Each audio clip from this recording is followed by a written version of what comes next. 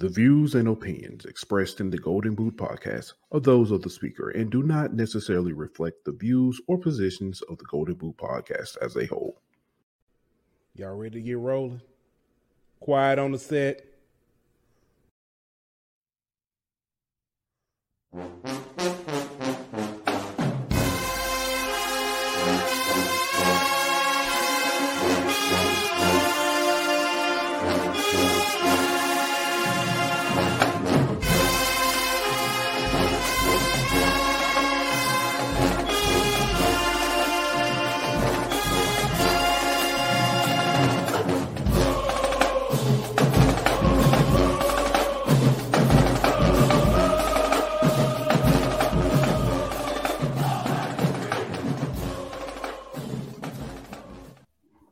Hey, welcome back to another episode of HBCU Hour. It's your boy Pooh Bell. Got my man Ant Petty Murphy in the building. Ant, how you doing, man? Good to see you back home. Yes, sir. Made it home safe. Still tired. But we good. We here, bro. How you doing? I'm good, man. I'm good. It was good, man, seeing a lot of people we interact with. For instance, hey, I got Doc over at, saying HBCU Overdrive. He said, I'm ready for the smoke. Ready for it. Hey, I'm gonna tell you, everybody had kind of the same comment about SWAC Media Day. One of the first things everybody said. You know what I'm talking about? Oh, the screen? No, it wasn't even the screen. Man, Doc tall. Oh, yeah. Everybody said, Doc tall. I thought you was talking about the screen. Yeah, I thought you talking about everybody in the HBCU nightly group. Yeah, Doc tall. Doc came in that thing like he ready to post up Dr. McClellan in the post. Yeah, Doc tall, man. But it was good, man. It seemed like it was more people there this year than last year. It did kind of feel that way at times. It was a lot more, at least for us, it was a lot more resource sharing, a lot more, you know what I'm saying, communication, networking. Yeah, man, it was good.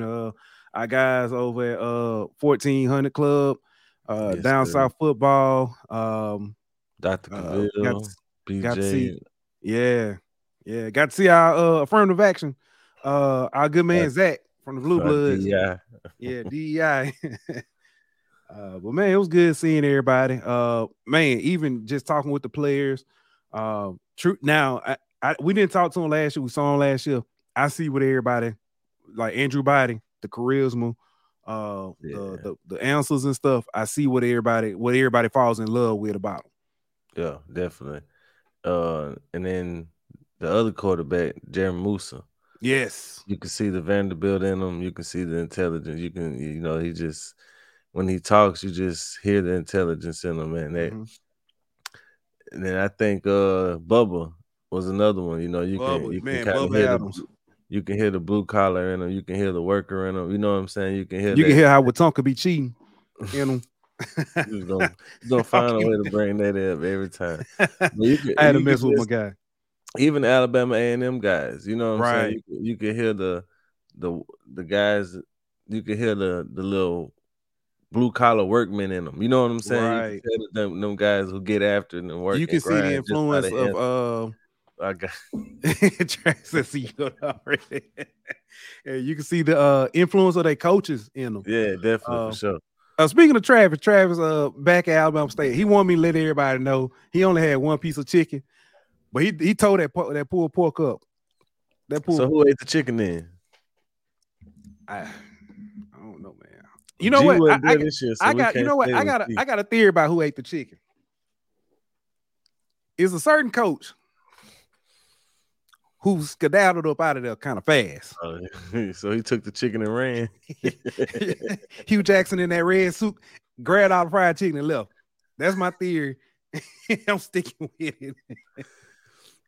Oh man. But man, like I said, it was a good time. It was a good time. Hey, I only had 2 pieces of chicken. I couldn't even eat the chicken, man, because you know what I'm saying, for different reasons, man. I couldn't even eat the chicken like I wanted to, man. I had 2 pieces of chicken and I ain't even really getting no pulled pork. So it was hitting. Hey, well, I don't know who prepared that, who auntie prepared that. Hey, shout out to Andrew though from Shaq, because that was a great SWAC Media Day presentation. From the layout to the food to everything, man. That was well put together, man. They did a great job putting that thing on. Right. But man, it was also announced. Andrew, speaking of, in the SWAC office put out. The SWAC has now a new deal with PepsiCo. It is the largest deal to date with their partners. PepsiCo is now the new title partner of the football and men's and women's basketball championship. So congratulations on that. That's amazing. Man, the good news keeps rolling, not just with the SWAC. At the SWAC MEAC Challenge, it was announced that there will be a HBCU band national championship. At the SWAC MEAC Challenge? They announced. Yeah, I know. During the celebration. Yeah. I just wish that they would have like a SWAC MEAC Battle of the Band Challenge. Ooh. Not just with the 2 schools who participating, you know what I'm saying, but bring a few more of them out and let's have a kind of a kickoff to the band season, so to speak. Yeah, I agree. But man, that was dope. I think that was dope. A lot of band heads really, really excited about that. Oh yeah. Man, and you know we always say can't hide talent. Yeah. Obviously can't hide a Big Payday either. Well, yeah, you got a talent who got a big payday. You know what I'm saying? Titus Howard, former Alabama State offensive lineman, former first-round pick of the Houston Texans, got paid a few days ago, agreeing to a 3-year, $56 million deal, $36 million guarantee. Not trying to count the man's pockets, but it's public knowledge. But so yes. I feel like that's something that's worth a little bit of this right here, my boy. That's worth a little bit. Yes. Congratulations. Yes, bring me my money. Definitely. Which getting ready to hold on. I'm sorry. But yeah, that's huge payday, man, and that's big for HBCU. And man, that just goes to show, man, if you a baller, they'll find you wherever you at, and that once you get to the league, I mean, we've seen with Javon Hargrove, South Carolina State, just got paid last offseason. Now this and Darius Leonard Shaq Leonard should be coming up. I mean, should see a lot of HBCU players start getting their bag. And obviously, Teron Armstead been getting that bag, correct? You know, from the paydays he's gotten in his career. So it's good to see these HBCU players cashing in on these paydays. Right. Man, looking forward to it, man. Just seeing who's next. Yeah. Looking forward to seeing who's next. Man, you know what? Bring them up. We're trying to get through. Our special guest is in the building, but he's having a few technical difficulties. Try to get to him in a second. But first, man, before we do that, we can go ahead. I guess we can introduce our sponsor. Talk about our sponsor. Yeah, we can do that. You know, give a shout out to our sponsor over at betonline.ag. We'll be back in 1 minute. BetOnline.ag is your number one source for all your sports information, stats, news, and scores. Get the latest odds, lines, and player injury reports for this year's NBA and NHL playoffs. BetOnline is always your sports information headquarters. This season, we have you covered for all your sports wagering needs. We have everything from NBA, NFL, MLB, and NHL to golf, tennis, UFC, and boxing. BetOnline is the fastest and easiest way to get your betting info, including live betting options and your favorite casino and card games that you can play right from your home. Head on over to betonline.ag today or use your mobile device to get in on the action. Be sure to use the promo code BLEAV to receive your 50% welcome bonus on your first deposit. BetOnline, where the game starts. Hey, ladies and gentlemen, we'd like to welcome to HBCU Hour none other than the athletic director at Lane College, Mr. Derrick Burroughs. Thank you for joining us. AD Burroughs, how are you doing? Hey, I'm glad to be. I'm good. I'm glad to be here. I'm struggling hearing you guys, but I'm hanging here as long as we can. All right. All right. Appreciate you for joining us. Yes, sir. All right, no problem. It was my pleasure. Hey, listen, I understand those internet problems. I've had to travel for work and try to do this show, and not everybody at the hotel is very friendly with internet. Yeah. Well, you know how that goes sometimes, but I'm glad to be here.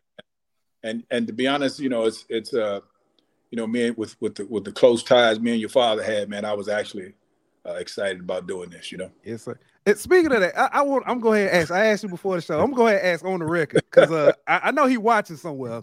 Rev, if you watching, I'm gonna find out.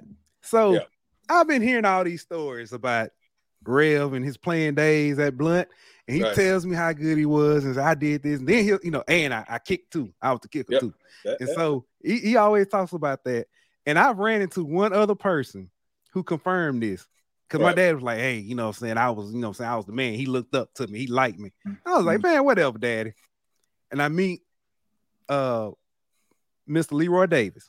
Right. Mm-hmm. And I was talking to him. I said, hey, Mr. Davis. And then the first thing he said to me, said, man, listen, I really liked you. I really looked up to your dad. I'm like, what? Mm-hmm. So he telling the truth?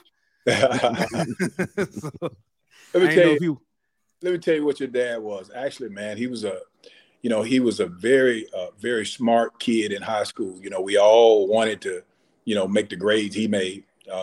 It was rarely, we found. You talking about my daddy? I got to make sure we're talking about the same person. But go ahead. All right. Oh, he was a great student. He was a great student. He was a good person.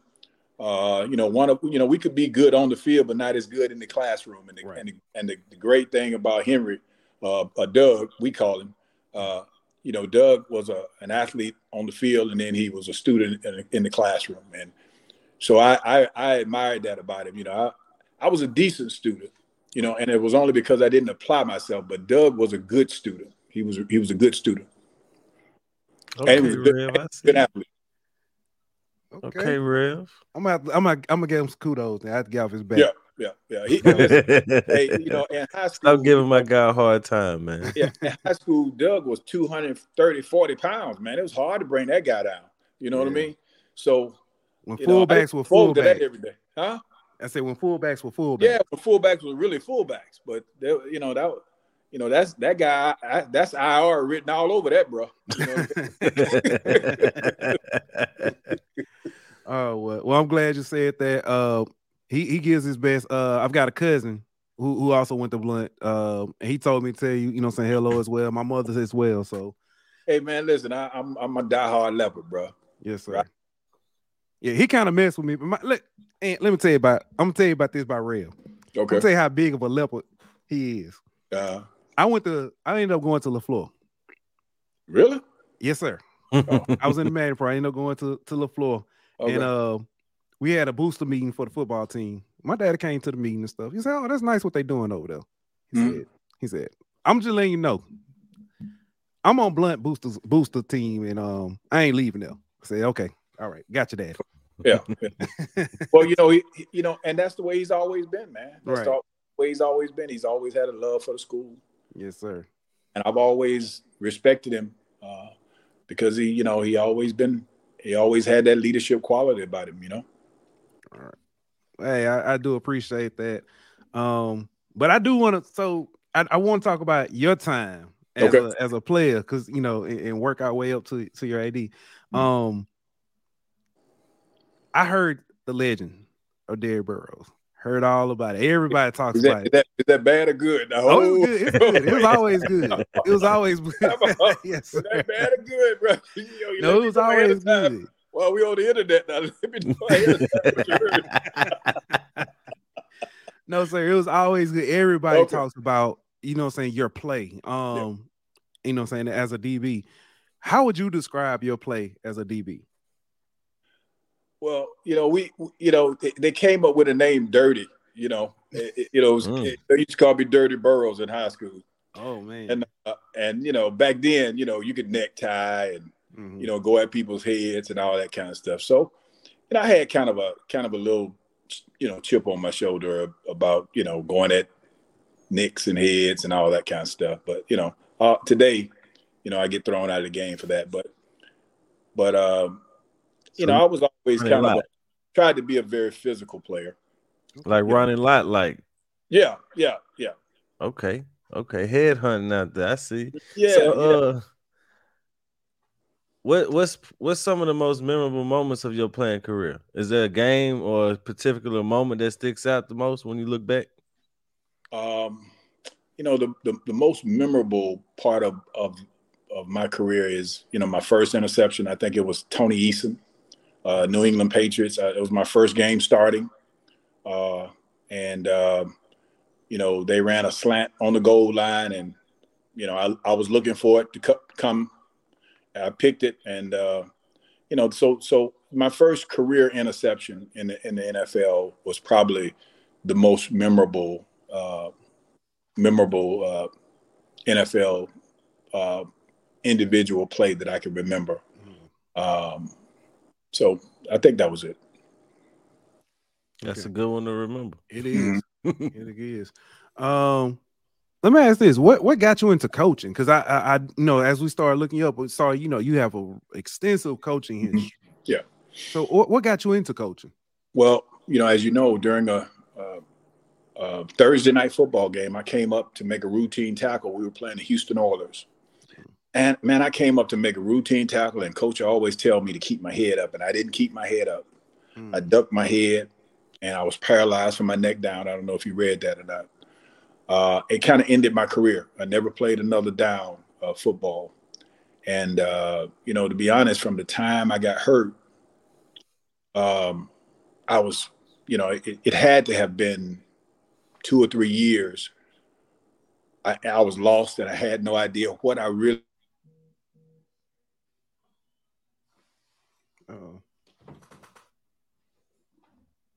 Dang. He might have got a phone call. Yeah, probably so.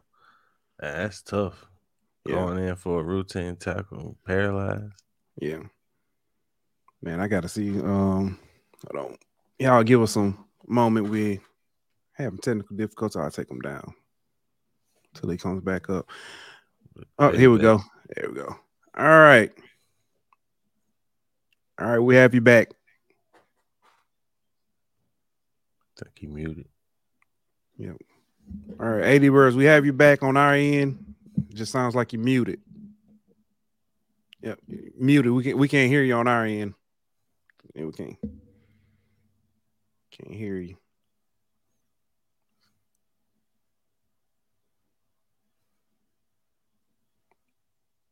Oh.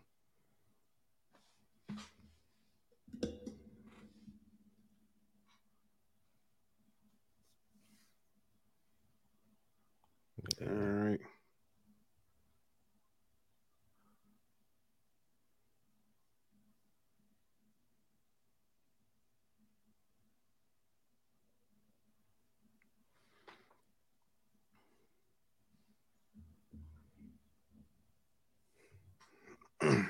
All right, let's see if we can get him back. That's something.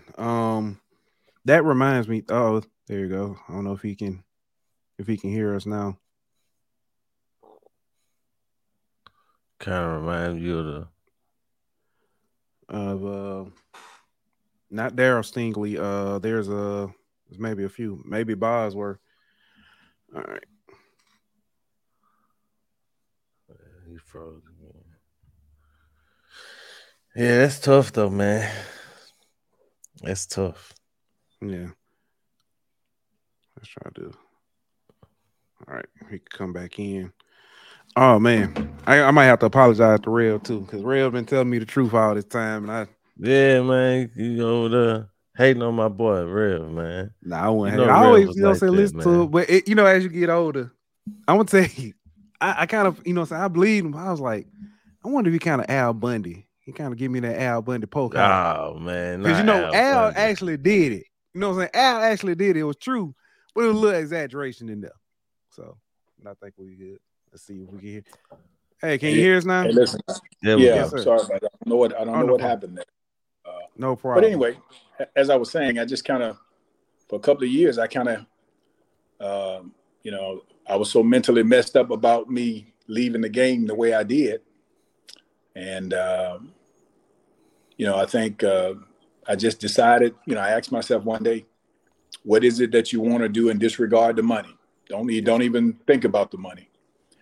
And I said, I think I wanted to coach. And I actually started coaching 10-year-olds, Little League football, 10-year-olds. And then from that went to high school and college and pro, so that's kind of how I got into coaching. Okay. So looking at your resume, you coached pretty much everywhere and every level. But I want to ask you about something that doesn't exist anymore. Okay. The World Football League, or the NFL Europe, or whatever as it was called in that time. What was it like to go over there overseas and kind of bring the game over there and coach a different part of the world? Man, you wouldn't believe that they know. I thought that they wouldn't really know American football, but they do. Mm-hmm. And they follow all the NFL teams. So you would be surprised if you didn't know it. You would think you were in the States. Every time they would keep up with the game, and you would think that when calls go against the offense or defense, they're really in tune to the American football. So it was surprising to me that they know that much about American football. Yeah, I wish they'd bring that back. Yeah, that's one thing I did miss. Yeah. Well, I'm glad that the XFL and the USFL, these developmental leagues, man, there's a lot of football players out there that need jobs. So it allows players that can't make the NFL right now an opportunity to develop and maybe one day can make an NFL team. Yeah. Man, it's this as a with you having had times and different stops as a coach. How does that help you? Your experience being a coach help you now as an AD? Well, whenever you have an athletic background as an athletic director, and you've done it before and you've coached before, and you understand what coaches go through, actually, it makes the job a lot easier. When you've done it before, unlike a person that doesn't have an athletic background. And I'm not saying that people that don't have athletic backgrounds can't be an athletic director. All I'm saying is when you have an athletic background and you've done it before, and you've been a coach, or you've been in the mix, you understand it better when coaches come to you with issues, or you understand it better when coaches come to you with problems, or because you've done it before.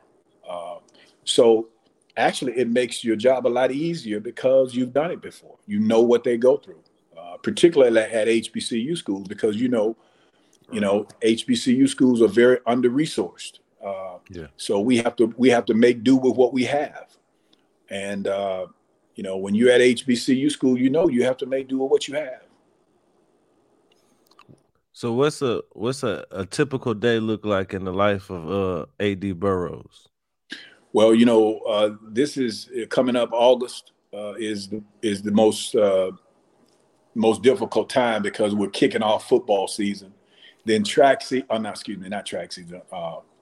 cross country is going on at the same time. Volleyball is going on. So football is always the biggest thing, and the most ball is getting ready to get kicked off. Cross country is getting ready to get kicked off. So a lot is going on. And this is probably the most difficult part about the job is trying to start all these sports at one time, making sure all the reservations for hotels are done, and making sure travel arrangements is correct, making sure guys are eligible that's getting on the bus. So you want to make sure ain't nobody getting on the bus that ain't eligible. So it's a lot goes on in July and August, getting ready for September, man. All right. Let's talk about Lane College. Yeah. Every school has a piece of history, especially HBCU. have a piece of history. They have different challenges and stuff. What are some of the history and challenges that Lane has kind of, I guess you could say, built into it? Well, you know, the challenges is the same challenge all HBCU schools have, is resources. Of course, you know, Lane was built to teach, you know, young African Americans by former slaves.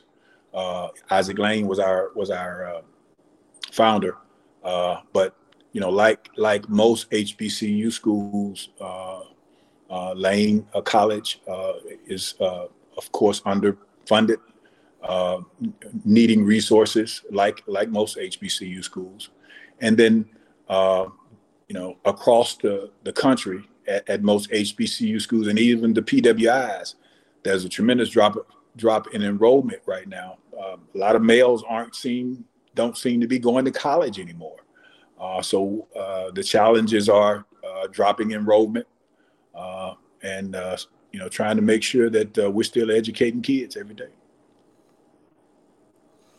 So you're speaking of underfunded and under-resourced, and there's been a lot of talk about alumni giving back and a quote-unquote lack of giving back by some alumni bases. What exactly does alumni donating money allow athletic departments to do?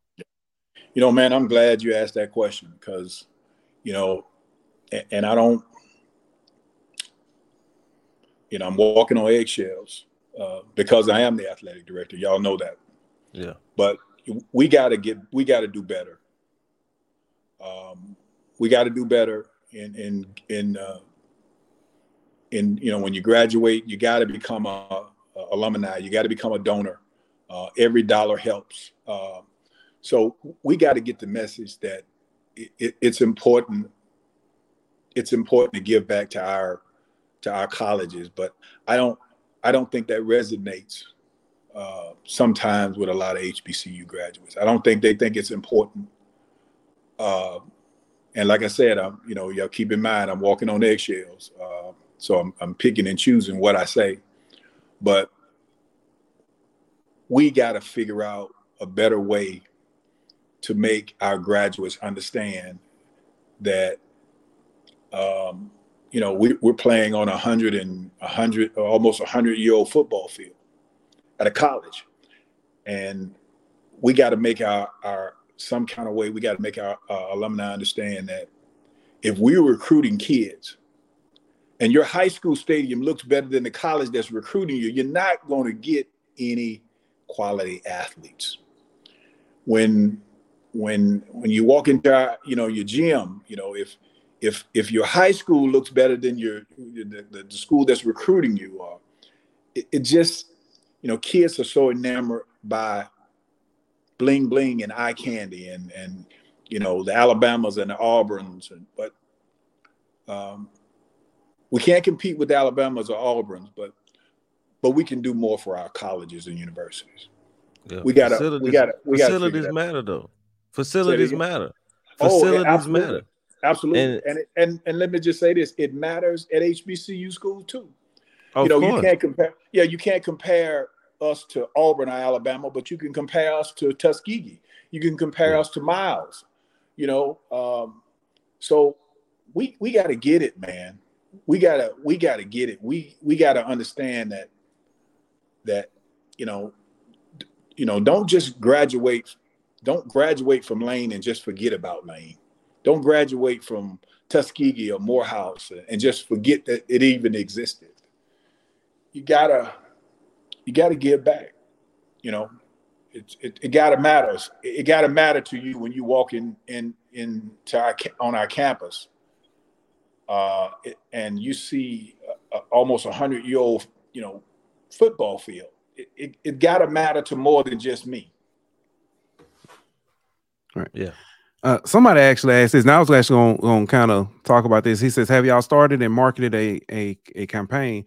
I know we've had on because we did a series kind of talking to the different SWAC schools, kind of previewing the season, And some schools like Alabama A&M, they do things like $5 Friday, where they kind of reach out to the alum and just say, hey, just donate $5. Yes. And as you say, every dollar counts. Right. So I didn't know if that was something that, you guys have been trying to push. Yeah. We do different. Our institutional advancement department, along with athletics. I do a fundraiser every other year called Dinner with the Pros. I don't know if you've heard about it, but Ray Lewis was our first Dinner with the Pros guest speaker. We raised almost $200,000. Ed Too Tall Jones just finished doing a Dinner with the Pros. Andre Reed, one of my former teammates, was a guest speaker. We had Doug Williams planning to do a guest speaking tour, but it was canceled due to COVID. So, I am very engaged in trying to raise money for the athletic department, but I can't raise enough money. I can't raise enough money to build a stadium. Right. That's gotta come from everybody. That's gotta come collectively, and our kids deserve to play in a stadium. Absolutely. It just, sometimes it hurts my heart. It hurts my heart to go to high schools and see high school stadiums look better than ours. That hurts my heart. It really does. Let me ask you this: what does? Because I know being at the level you're at, you have to play some quote unquote money games. Oh yeah, the Tennessee State type games. Right. What does it look like whenever you're scheduling opponents? Do you take into account we need to make this much money this year, so we have to play this many money games, or do you just try to take what you can get? Well, both, to be honest. I do both. Now, I believe in money games. I believe in guaranteed games. Ever since I've been at Lane, I've been playing guaranteed games. If you look at our schedule, last year we played Tennessee State, and you won it. And we won, and we beat them. Hold on, because you got to do. Where is it? And you already know. Bring me my money. Bring me my money. So we went down there and got that $100K. But so I believe in guaranteed games. It helps our athletic department and our coaches understand that we have to play guaranteed games. And I've heard some opponents to it, but I as an athletic director, I like playing guaranteed games because it helps our athletic department. And as a coach, and when I coached, I still played it. So I didn't switch up as an athletic director. When I was a coach, when I was the head football coach at Lane, I played Tennessee Tech with 41 eligible players and got the crap beat at me. But we did. We played Bethune-Cookman some years ago. So I believe in guaranteed games. It helps fund our athletic departments. And I know you talked about this a little bit, but how do you plan like out of conference games? With especially in the HBCU where, how do you plan it? Your out of conference games? Well, yes, sir. Because especially with HBCUs, a lot of them have classics you got to factor in, and you got to, say, look at this and try to keep some traditions. But again, like you said, you want to do money games to help fund your department. So how do you kind of plan around that? Well, to be honest, we all kind of know each other, whether it's the SWAC or whether it's the SIAC. I know half the ADs in the SWAC conference, and I'll pick up the phone and I'll call one. The AD at Alabama, he was an AD in the SIAC, had any available games to play. So you just kind of pick up the phone and you call ADs and you call to see if they have the same dates you have, and you kind of make it work. So when you're in the sports industry, we all kind of know each other, or we've all kind of heard of each other. So it's no big deal to pick up the phone, and all of us are very cordial to each other, to be honest. Right. The guarantee game versus Tennessee State that y'all ended up winning in overtime. Yeah. What did that do? What did that do for the athletic department as a whole? I know it got y'all some money, but what did it do? Like momentum wise, did you see influx of donations and more people start coming out the games after that? No. But it was great for our kids. No, but it was great for our kids, though. Of course. I didn't see an influx of anything, but it was great for our kids. It was great for our program. It was by far the biggest game in our school history, beating Tennessee State. And if nobody enjoyed it but Lane College, I'm okay with that. But unfortunately, we didn't see an influx of donors coming to no. This is a good question. How many students does Lane College have? Well, as I said, it's enrollment is dropping. We're probably around 800 or 900. We're normally at about 1,200, but over the last couple of years, our enrollment have dropped. So we're working on trying to pick an enrollment up right now. Yeah. And that's not just Lane. That's across the country. There's a drop in enrollment, particularly on the male side. We got to get our black males back in college. Let me ask this, and this I'm gonna take this a little bit away from Lane College. I'm gonna take you back home. Okay, that's a good place to be. A lot of people talk bad about Pritchard, but Viger and Blunt have put numerous of players in the league and kind of elevated. Can you tell us about some of the players, saying from your time and saying before and after, from the Pritchard area that have just had so much success? Well, if I start naming players, you're probably not going to know the players I named because they was way before you were born. But but Blunt had a quarterback by the name of Charles Green, who, Charles Green walked on water to me. Greg Gordon, both of them signed scholarships to go to the University of Wisconsin. That was big for us. I mean, guys from Pritchard didn't go to Wisconsin, and they still don't. You know what I mean? So we were trying to figure out how the hell Wisconsin come down here and get Charles Green and Greg Gordon. But those were the two guys that I admired, in high school, and everything I wanted to do it like Charles Green. Everything Greg Gordon did, I wanted to do it like Greg Gordon. So, and believe it or not, I was lucky enough to get drafted in the first round of the draft, and guys come up to me and tell me the same thing. I felt about Greg Gordon and Charles Green, and I never thought in a million years that some guys wanted to be Derrick Burroughs. You know what I mean? But it's very humble. You said, man, I you play, so. That's humbling when even Chris Robinson, who's the AD at Arkansas Pine Bluff from Pritchard. He showed me a trophy. Yeah, Arkansas Pine Bluff. He's the AD and from Pritchard. He was a former quarterback at Blunt. He came and he showed me a picture of a trophy he won at my football camp back in 1985, bro. Wow. So that was like, man, you got to be kidding me. But you got to get to know Chris Robinson. He's the AD at Arkansas Pine Bluff, and he's from Pritchard, graduated from Bluff. I'm gonna have to add that. I have to reach out. Yeah, he's a good dude too. Yes, sir.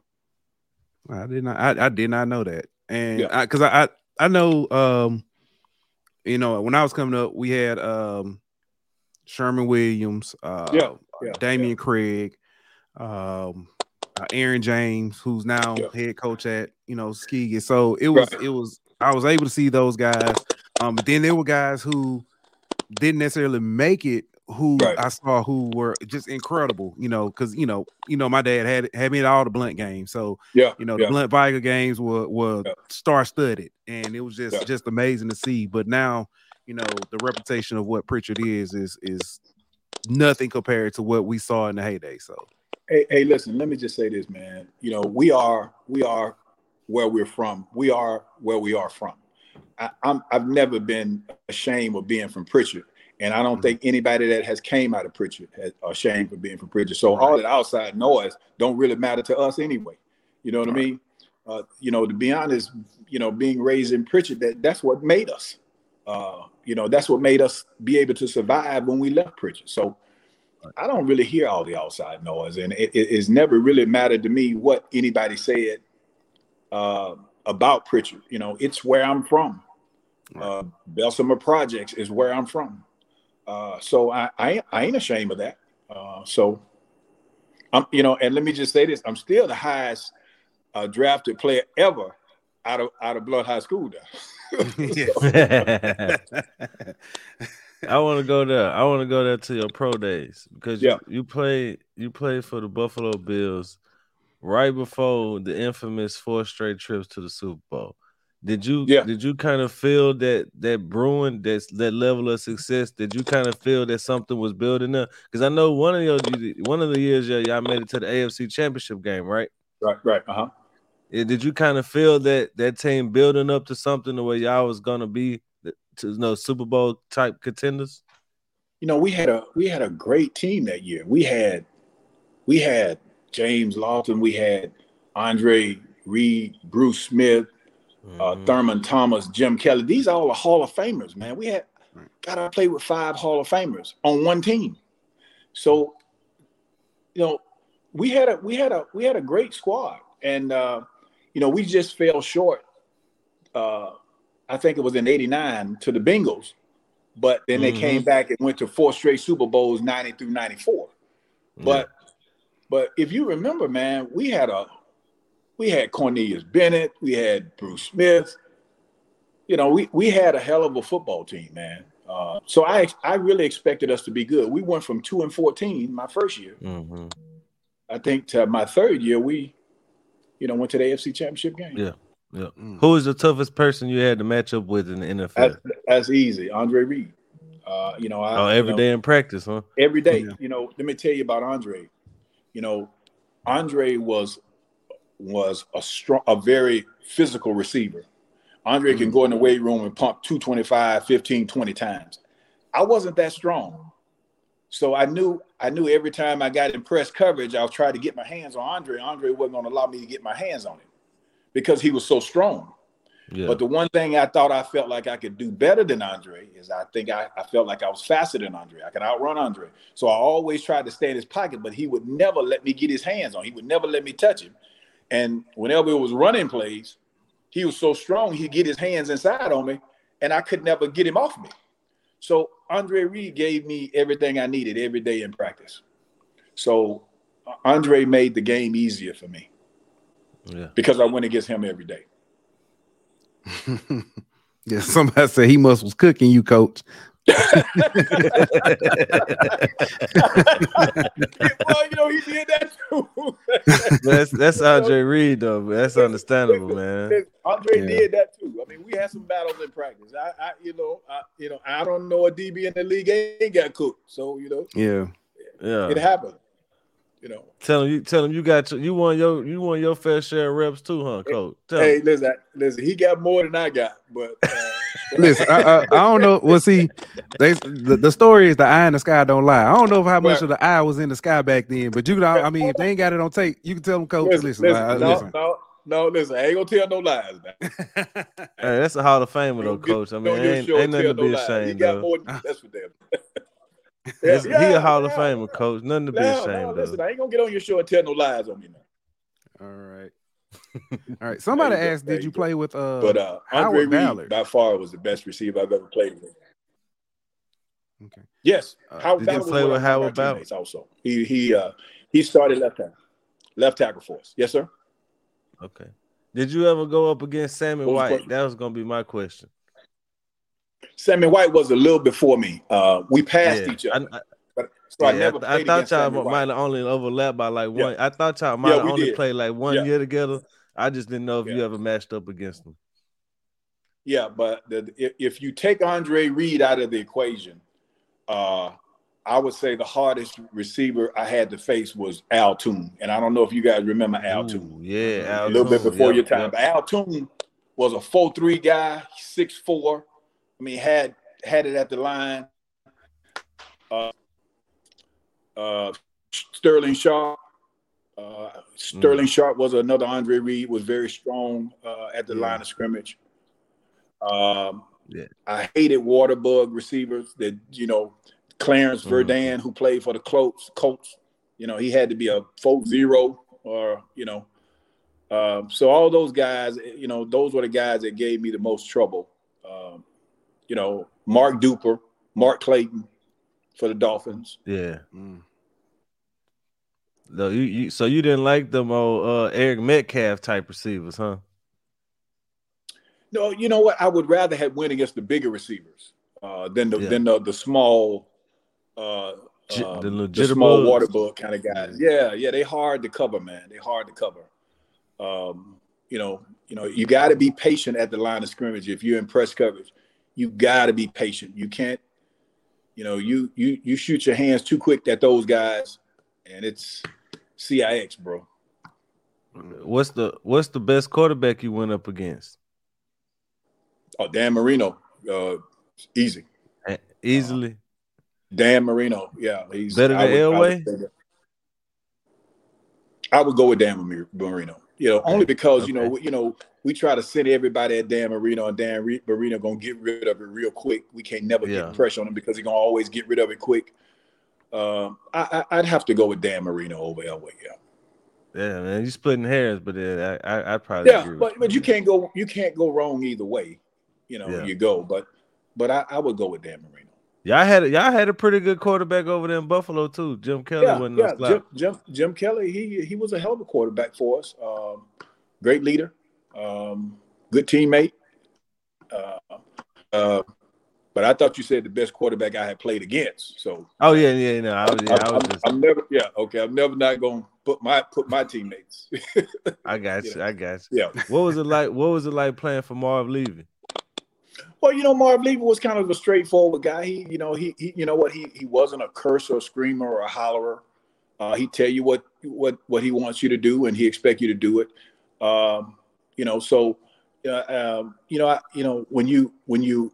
When you're 60 years old, 61 years old versus 21 years old, you have a lot of regrets. And if it was one thing I wish I could do back over again, I wish I had a better relationship with Marv. And not that it was bad. I just wish I would have been a little more user friendly rather than being a hothead.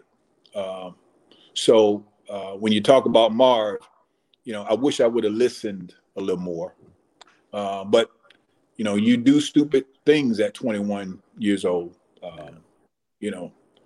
So which coach that you play for?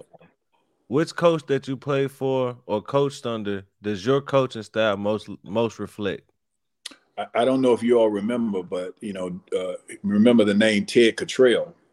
Ted Cottrell was he's a lifetime defensive coordinator in the NFL. Mm-hmm. He was a 30-year NFL veteran coach, and Ted Cottrell taught me the odd front. So the 3-4 defense we ran at Lane was the same 3-4 defense we ran in Buffalo. Mm-hmm. So after Ted Cottrell retired, he hasn't really retired yet because he's a defense coordinator in the USFL with the New Jersey Generals. That's why. Believe it or not, Ted Cottrell came and coached with me at Lane College as a consultant. Oh, wow. Now I couldn't pay him a whole lot of money, but because of our relationship, he did come for 1 year and act as a consultant with us and taught our defensive linemen so much. And we had a freshman defensive lineman that he worked with, and believe it or not, now that freshman just signed a free agent contract with the San Diego Chargers, Andrew Farmer, $2.7 million out of Lane College now. That's major right there. Yeah. That's major. Yeah. A lot of people don't know that that Lane College has produced I think it's 6 or 7. I lost count. 7 NFL players. 7. Jacoby Jones is a product of Lane College. Okay. Yeah. He's the highest. Yes. Yeah. I remember that. Yeah. Fred Lane, who's a running back for the Carolina Panthers, he's a product of Lane College. So we've had some guys in the NFL, and like you I think I heard you say earlier. I understand everybody want to go to big schools, and Alabama and Auburn, but if you can ball, they're gonna find your lane. Talent can't hide talent. Yep. They're gonna find your lane. Yes, sir. So let me ask this: when you get to take that AD hat off and you go home or whatever, how do you? What are some of your hobbies to kind of relax? Do you jump back and watch some more football, or watch some more sports, or do you just kind of? I graduated. I want to acknowledge my school first. I'm a big University of Memphis fan, so I try to watch the University of Memphis as much as possible. But when I can't watch the University of Memphis, I'm a big Alabama fan. So every time I get an opportunity every time I get a chance to watch Alabama, I'm watching Alabama if I'm not watching Memphis. So, over. It was fun while it lasted. Hey, listen, y'all kick me off the show. I'm a huge Alabama fan. You was doing so good, AD. I'm doing good. So good. I promise you. Y'all kick me off the show, but I'm an Alabama fan, bro. I promise you're not the first person to say, I like Alabama. Show over. You're not the first. We're not treating you no different than we treat anybody else. That's all good, bro. That's all good. But no, AD Burroughs. Go ahead. Every time I get a chance, man, if you think about it, this is a dream job. And when I say a dream job, meaning, I'm a former NFL player, now athletic director, and I get paid to do what I love to do. Mm-hmm. I get paid to go to football games. I get paid to go to basketball games. I get paid to put football rosters and basketball and volleyball rosters together. This is, sometimes I can't believe I'm getting paid to do this. Right. Yeah. So when you love what you do, you don't go to work a day in your life. So I love what I do, man. So it's not like work to me. Yeah. So it's really no hats to take off, because it's sports, man. And who don't love sports, I heard that. Yeah. Well, AD Burroughs, everything they have ever said about you it's been true. As far as when I said the legend, they talked about how some greater person you are, saying the athlete you were. It's all you confirm with your stories and stuff. So I do appreciate you for taking the time and coming on and talking with us. They say get your resume ready because they want you in the SWAC as an AD apparently. Hey. He said he get me fired. He said he good at Lane, y'all. He gonna stay where he at. Hey, listen, man. Hey, listen. You try to get me fired, ain't you? Oh no, I would never, Coach. Never, Coach. I'm just joking. You must be doing something right if they want you. That's all I'm saying. Hey, man, listen. I want to say this before you guys go, man. I enjoy playing with your pops. It's a joy to meet you and your studio mate here. And listen, it was a pleasure speaking. And thank you for allowing me to reminisce and go back in my career and just reminisce about the good times. Pritchard, I love talking about the way we came up, man. And I want to thank you guys for giving me the opportunity to go back and reminisce for a minute. Hey, no problem. Hey, if you ever need to come out, bring some Lane news. Our platform is your platform. We're here. Definitely love to help any way we can. Spread any word we need to. So, always welcome over here. Yes, sir. Anytime, Coach. Thank you very much. I appreciate you. All right. All right. Thank you. Appreciate you. All right, ladies and gentlemen, that has been all right. The AD at Lane College, Mr. Derrick.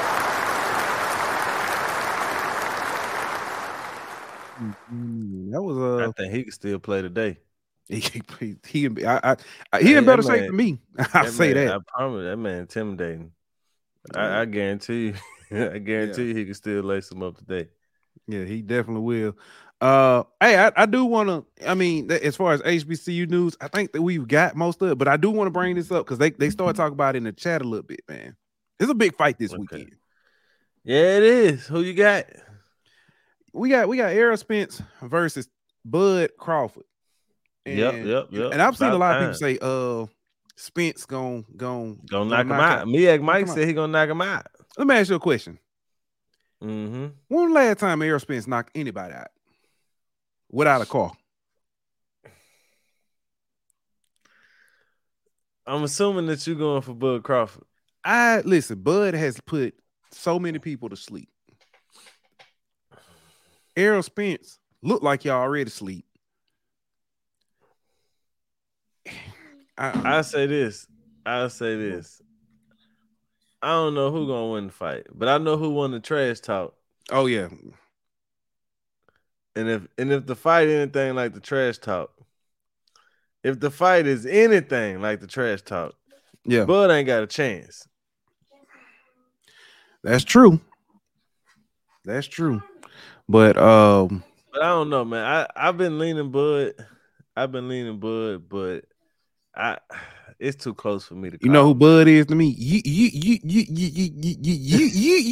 finna get ready to be rich. He ain't that. But I think it could go either way. I know one thing. Hey, Jamon said, I ain't putting no money on this fight. Either way. I ain't putting no money. I wouldn't put no money on it. But I think if I had to put money, since we're talking about boxing, can we talk about Devin Haney? Yeah, running from Shakur Stevenson. Can we please talk about that? Let's talk about it because this man decided to go up in a weight class to fight Regis. Shout out to that New Orleans boy, but he went up a class to fight Regis instead of fighting who his mandated fight was. Shakur. That boy know he can't handle Shakur, man. Hold on. Said we should do a show on the fight while it's on. I mean, we might do a Twitter space. I ain't gonna be able to do it. I won't even be at home for we talk for the fight, but we could definitely talk it in. Oh yeah, I forgot you got somewhere to go this weekend. Yeah. Dude, you finna get put out. Who that little Dilly? Yeah. I'm talking about he coming in throwing stuff everywhere. But yeah. That's Devin Haney. Devin Haney. He just dropped down for that to fight Tank. He I think he got all he could handle with Lomachenko. And that's his career. I ain't gonna say his life. His career flashed before his eyes because that title was it should have been. I don't know why I said Tank. I'm tripping. You mean Lomachenko? Yeah, that's what I meant to say. Yeah. But yeah, if he was gonna fight Tank, it was gonna be at that same weight class. He can't handle nobody in that weight. Can't handle nobody. And honestly, I hope Regis sleeping. But I don't know how that fight gonna go. I don't know what Haney gonna look like up at weight class. But it ain't worked out for most people going up a weight class. You seen what old Bivol did to Canelo when he went up a weight class. Yeah,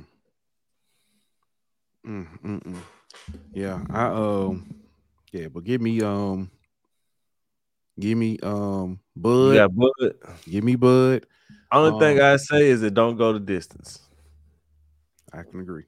I think somebody getting put to sleep. I can agree. Speaking of getting put to sleep, I don't know the was it Japanese fighter, the guy who beat they had the fight on Tuesday. Oh yeah. But boy, they said something about his hands being wrapped illegally or something. Yeah, but the trainer watched him wrap his hands. The opposing trainer sat there and watched him wrap his hands. Oh, that's the initial what's called they were saying. Headline. Yeah, but the trainer watched him wrap it because that was in the thing. He put in and said, "Hey, I gotta watch him wrap his hands, or we gonna walk." and they let him watch, and then he washed them hands. Yeah, I ain't see that fight, but I ain't see it. I saw the some of the replay of it. It wasn't. It wasn't long. What you think about the Tyson Fury Francis fight? Since we talking fight, it's another Mayweather, Conor McGregor fight. You think so? Yeah, Francis. So I think Francis got a better chance than Mayweather. He's got a better chance than McGregor. Because my thing is, have you ever seen, like, we ain't really seen Mayweather get touched up like that. I mean, a few fights he got hit, you know what I'm saying? But like the Wilder slept Fury, you know, he just got up before the 10. You see what I'm saying? So I think he at least got a better chance. I think what's gonna have to happen. Francis is going. If we talking about for Francis to win, Francis is not. If you attack Fury bodies, you got a chance. Because that's what when Wilder was doing that in the third fight, he was attacking the body. He had a chance. He just got impatient and started trying to go up top, and then got caught too many times. Yeah, too many times. Attack that man body. But I don't know if Francis is gonna do that though, man.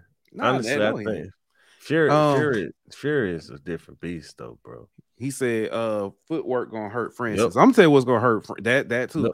I'm gonna tell you what's gonna hurt Francis. Yep. Francis isn't a boxer. He's got a power, but he's not a boxer. He wasn't a boxer in the UFC. He literally was a striker, but you know he was a striker, but he's not a boxer. Yeah, no, he's not a boxer. He's a striker though. He got lightning in his fist.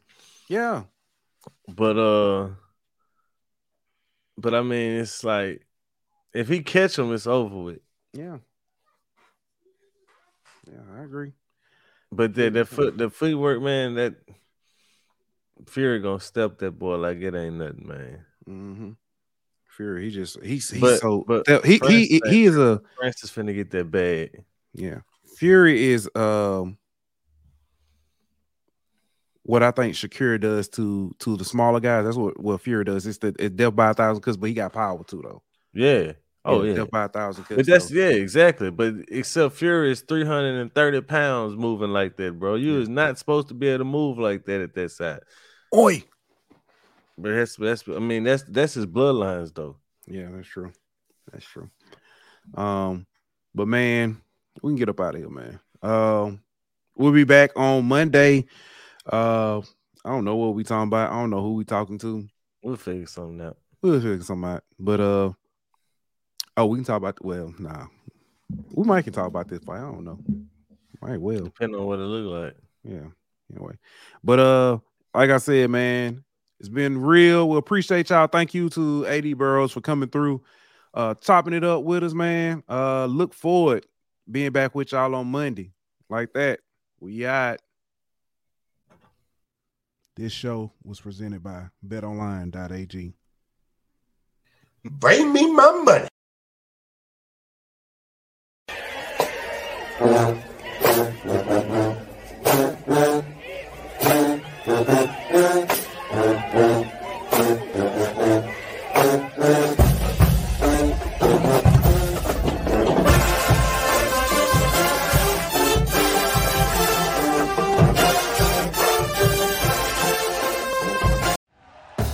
Thank you for listening to Believe. You can show support to your host by subscribing to the show and giving us a 5-star rating on your preferred platform. Check us out at Believe.com and search for BLEAV on YouTube.